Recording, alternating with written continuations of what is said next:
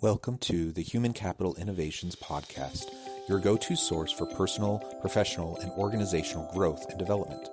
We hope you tune in often for all things people management, organizational development and change, organizational leadership, and social impact related.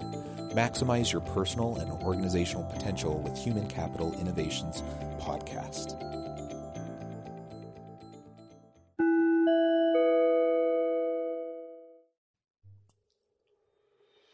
Welcome to the Human Capital Innovations Podcast. In this HCI podcast episode, I talk with Patricia Carl about EQ, emotional intelligence, and leading with compassion and intentionality.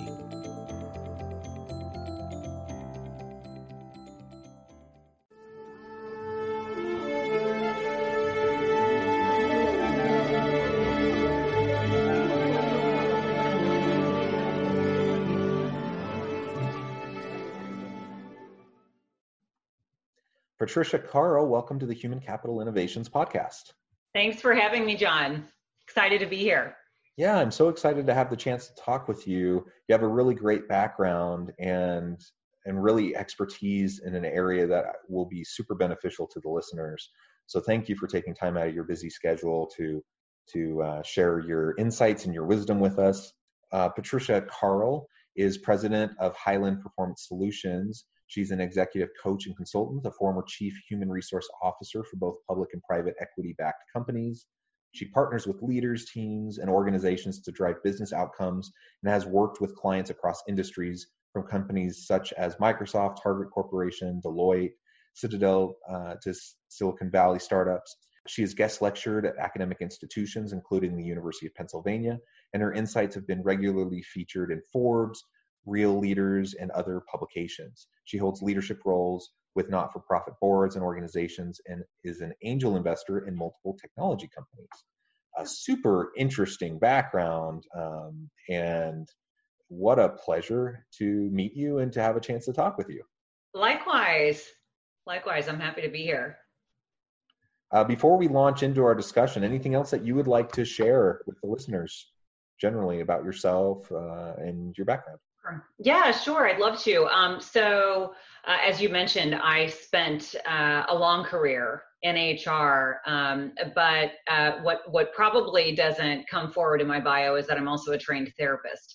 And so what's really nice about what I'm able to do now in terms of executive coaching and leadership development is it's this nice intersection of psychology and work and business. And so it's sort of like a full circle moment for me to be able to bring those two elements together and do the work that's really in my sweet spot. Yeah, that is super interesting. I come from a family of psychologists and therapists. I'm kind of the oddball person that kind of, I feel like I do similar things, but I do it in the corporate business realm. But you do both. That's really cool. What a great blending of expertise. Yeah, and sort of germane to what we're talking about today. When I went into HR after getting my license to practice therapy, I thought, well, gee, I'm not sure if I'll ever use it, and boy, did I use it. I mean, it's just one of those set of skills that's really transferable.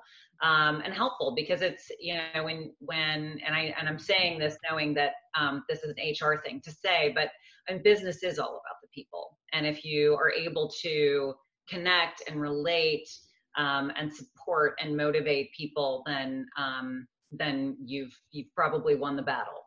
Absolutely. I completely agree. So I'm in business. I play the dual, scholar practitioner role. I'm a faculty member and department chair and professor of organizational leadership. But my PhD is actually in sociology, and so I have a bit of that interdisciplinary background, that I feel like does help inform a lot of what I do professionally and academically. Absolutely, for sure. Today, there's a lot of things we could discuss, but one of the things I thought would be really fun to dive into with you is to talk about, can tap into that understanding and how leaders can leverage it to lead more effective and empowering types of organizations. Yeah. That was a bit of a mouthful, but do you want to start by sharing with us, for those who are a little bit less familiar with EQ, explaining what that is, and then diving into why it's important for leaders to have emotional intelligence?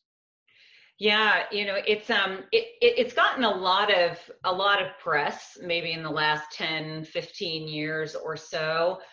Although I'm consistently surprised at how many people know relatively little about it, because it's so critical. So EQ, which is just stands for emotional quotient. It's sort of it's supposed to be the emotional analog to IQ. Is basically your ability to understand and manage your own emotions, and also to understand those of others. So a really simple way to describe it might be someone that you see who has really excellent people skills, somebody who can read a room, who gets the subtext of conversation, and also is able to sort of use that information to navigate relationships and organizations and conflict, and problem solve and influence. And so folks who have this ability really are the folks who are most successful. IQ is important, obviously. Certain skills that you bring to jobs, all important, but they're sort of table stakes. You need sort of a threshold level of those, but the difference maker is EQ. It's how well you're sort of able to move through the relationship aspects of business. EQ and emotional intelligence, emotional quotient, understanding the role that plays in organizations, and how individuals, great overview of the importance of EQ and emotional intelligence. I completely agree. It's so vital. It's so misunderstood and underunderstood in organizations. And I think as a jargon, I think a lot of leaders know it. Like they know the terms, but they don't really know what it means or why it's important. And or at least they don't buy into it enough to feel like it's something that they're going to put the effort towards, to develop that skill set so that they can more effectively lead their people. Interesting. It's interesting because I think you're right. A lot of people are sort of familiar. What I do hear with some regularity from leaders who, where it becomes sort of evident in the coaching engagement that this is the area they really need to work on, is I get some version of, well, isn't that kind of touchy-feely, and right. Yep. And I want to make sure I don't lose my edge. Right. That's what works for me. And what you sort of have to reframe that for them and explain that actually EQ is the edge that they need. So, I mean, you've spoken to this a bit already, but particularly in times of tremendous change, and I think now qualifies as one of those times where the whole world is kind of upside down, and so many people are either out of jobs or they're working from home, virtual work, and leading people in that kind of an environment is a bit different.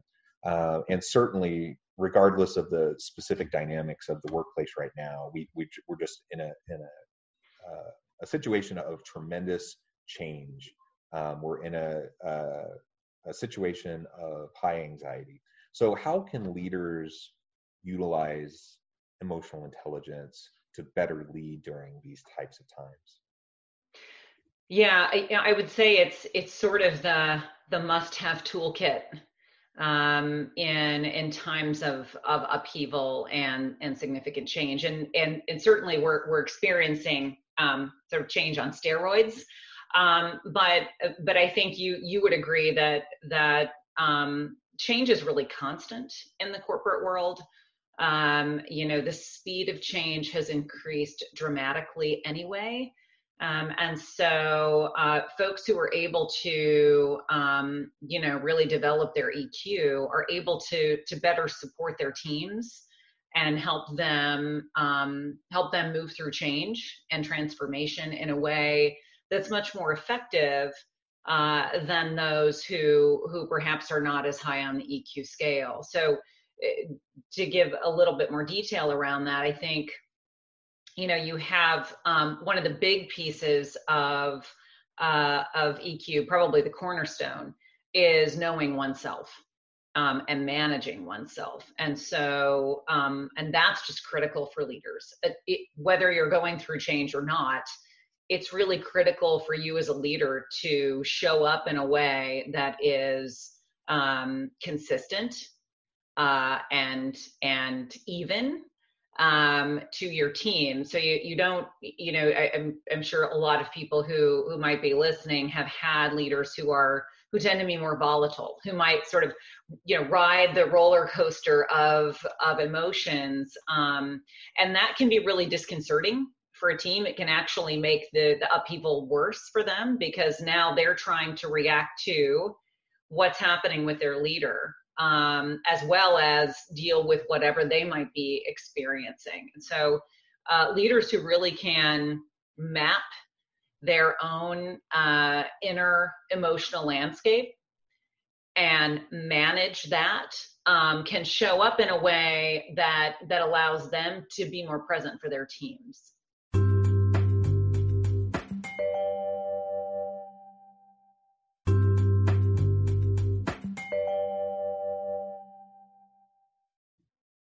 Yeah, I love that. Self-awareness, critical self-reflection, I think are such important critical abilities and tools to lead generally, but certainly it's a critical part of emotional intelligence. And I can't truly know and understand others until I truly know and understand myself. Right.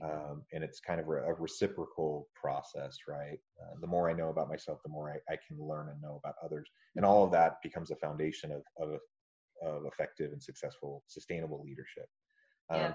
To your point a minute ago about, the leader who has the edge, they pride themselves on that edge. And I always come back to it's easy to get compliance through my leadership style. It's hard to get commitment through my leadership style. Right. And which one is sustainable? That's the question for leaders. And compliance-based leadership is not sustainable. And so even if I feel like, my edginess can help to get the immediate results that I want, it's not going to help me create a long-term sustainable organization. Right. Right. It's a shorter term. It's effective short term, if that's what you're looking for. But you're right. It's not as sustainable. And I think there's something about leaders who are attuned to themselves. It makes them. They usually have a higher degree of humility, and they seem a lot more, I think, accessible to their teams.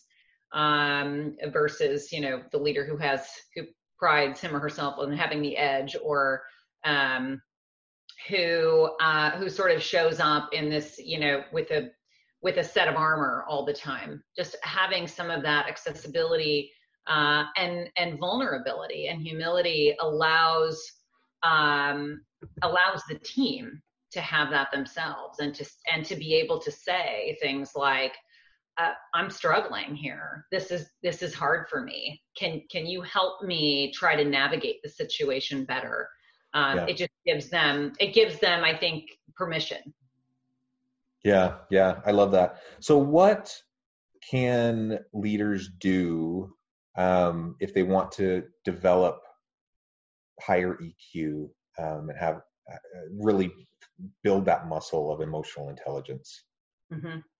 Yeah, I think there are certainly people who come by it easily. There's, the nature nurture arguments. I think some people are maybe more naturally wired that way, and or have had a set of experiences in their lifetime that have have made them sort of higher on that scale. But having said that, people can develop it. And it just takes intentionality, making sure that I think the best thing to do is to start with understanding, yourself and your own blind spots. What am I good at? What am I not so great at? What are my opportunities?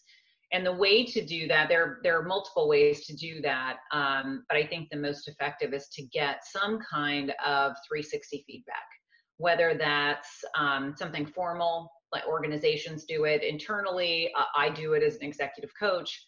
But if that's not an option for someone, they can also do it themselves. Ask friends, their sort of circle of trust, and say, what do you think? What am I good at? What am I not seeing about myself? What are my blind spots? And then the key is to be humble and listen, and don't be defensive, and give them permission to tell you. Because I think that's the piece is none of us see ourselves the way that others see us. So being able to get that kind of input gives us just a better view of ourselves, and gives us sort of identifies the areas that we might need to work on to get better at being that accessible leader who can be more supportive to our teams. Yeah, I love so much about that. I love being an accessible leader, being self-aware, being humble, and having that intellectual and leadership humility is so key. Being someone who doesn't feel like we have all the answers, but someone who can actually take that humility, leverage it to ask all the right questions, and to really be with and to see the person who's sitting right there in front of you, whether it's virtually through Zoom or whether it's actually physically in the room, that you can be with that person, you can be present in that moment and see and hear and listen, truly listen to them. That's really what it all comes down to. And it is a muscle that has to be built over time for most people. You mentioned it, some people are a little bit more naturally inclined towards it.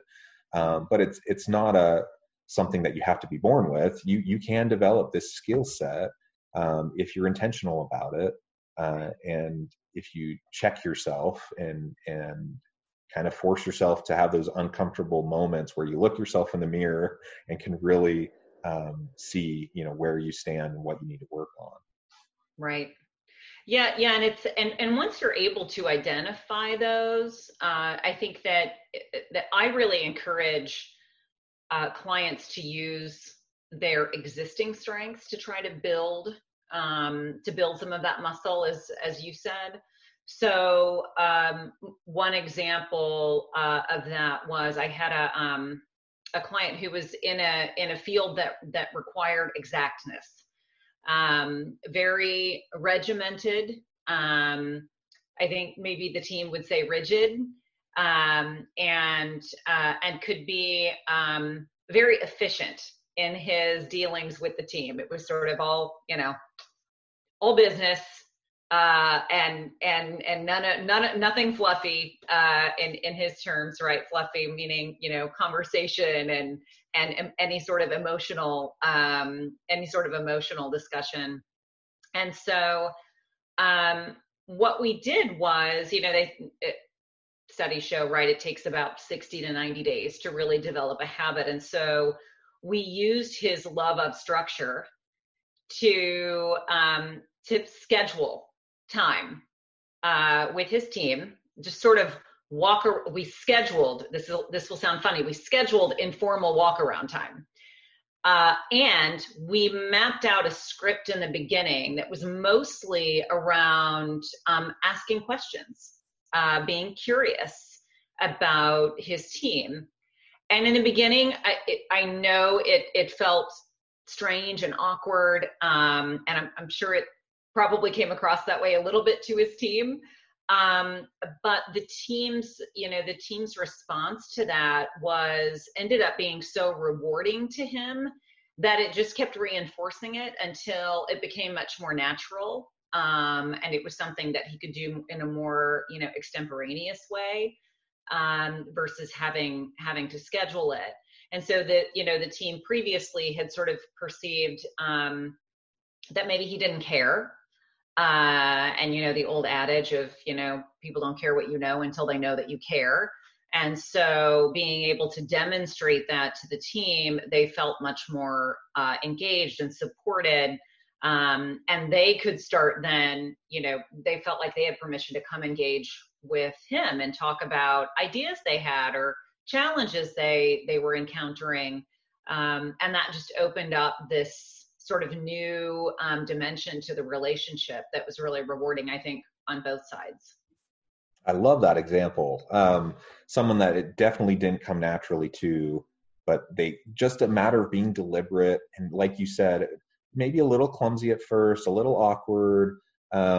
People aren't quite sure what to make of it, but it doesn't take very long for people want that. They need that. And so as you start to make effort towards that kind of an approach, people will open up and they'll resonate with it. Yeah.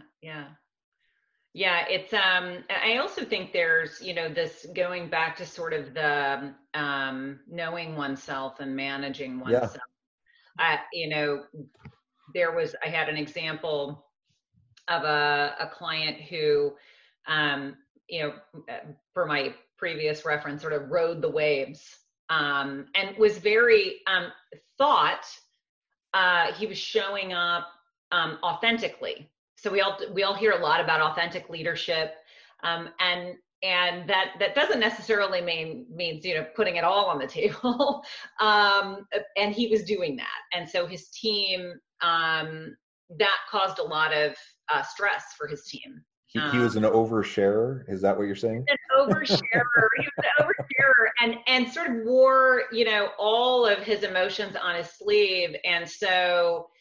In some ways, those interactions then sort of became about him and how he was feeling and how he was processing things, which made him less available to his team and to support his team.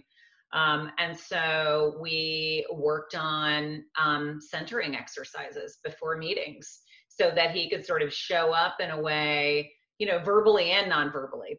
People pay attention to all of your cues. But to show up in a way that was really present for the team. So it's, these are just a couple of examples, but people can develop this. It just takes, again, that intentionality, and then making it a habit until it becomes more natural. Well, time has flown by. I think we're about out of time, which is unfortunate because this has been a really interesting conversation. And I would love to be able to go deeper into these topics with you at some future date if you're willing and able to come back on. I'd love that. I could talk about this all day. As could I. Such an interesting topic. And so timely, so important. Organizational leaders, especially in this time of pandemic and virtual work, I think it's, even a greater challenge on finding those connection points and helping people who are socially isolating, still feeling connected to the workplace and effectively managing their performance, requires a heightened level of emotional intelligence at this time. Yeah, it's more important than ever. Yeah. Well, thank you so much for joining us. Maybe as we close, could you just take a minute and tell the listeners where they can find you and more about you and get connected with you professionally? Yeah, sure. Patricia Carl on LinkedIn. My website is highlandperformancesolutions.com. And happy to talk with organizations or individuals about coaching and leadership development. Wonderful. Well, thank you again for joining us today. I encourage the listeners to go find out more about you and get connected with you. And I hope you stay healthy and safe and that you have a wonderful week. You too. Thanks, John. It was such a pleasure. Yes. Thank you. Bye-bye. Sure. Bye-bye.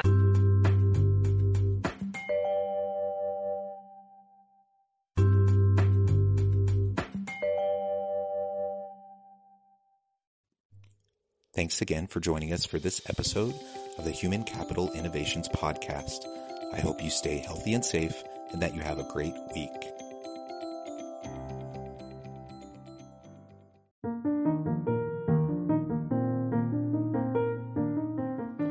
Check out our new weekly LinkedIn newsletter, Alchemizing Human Capital, exploring industry trends via original research and interviews with executives and thought leaders from across the globe. We look forward to having you join us.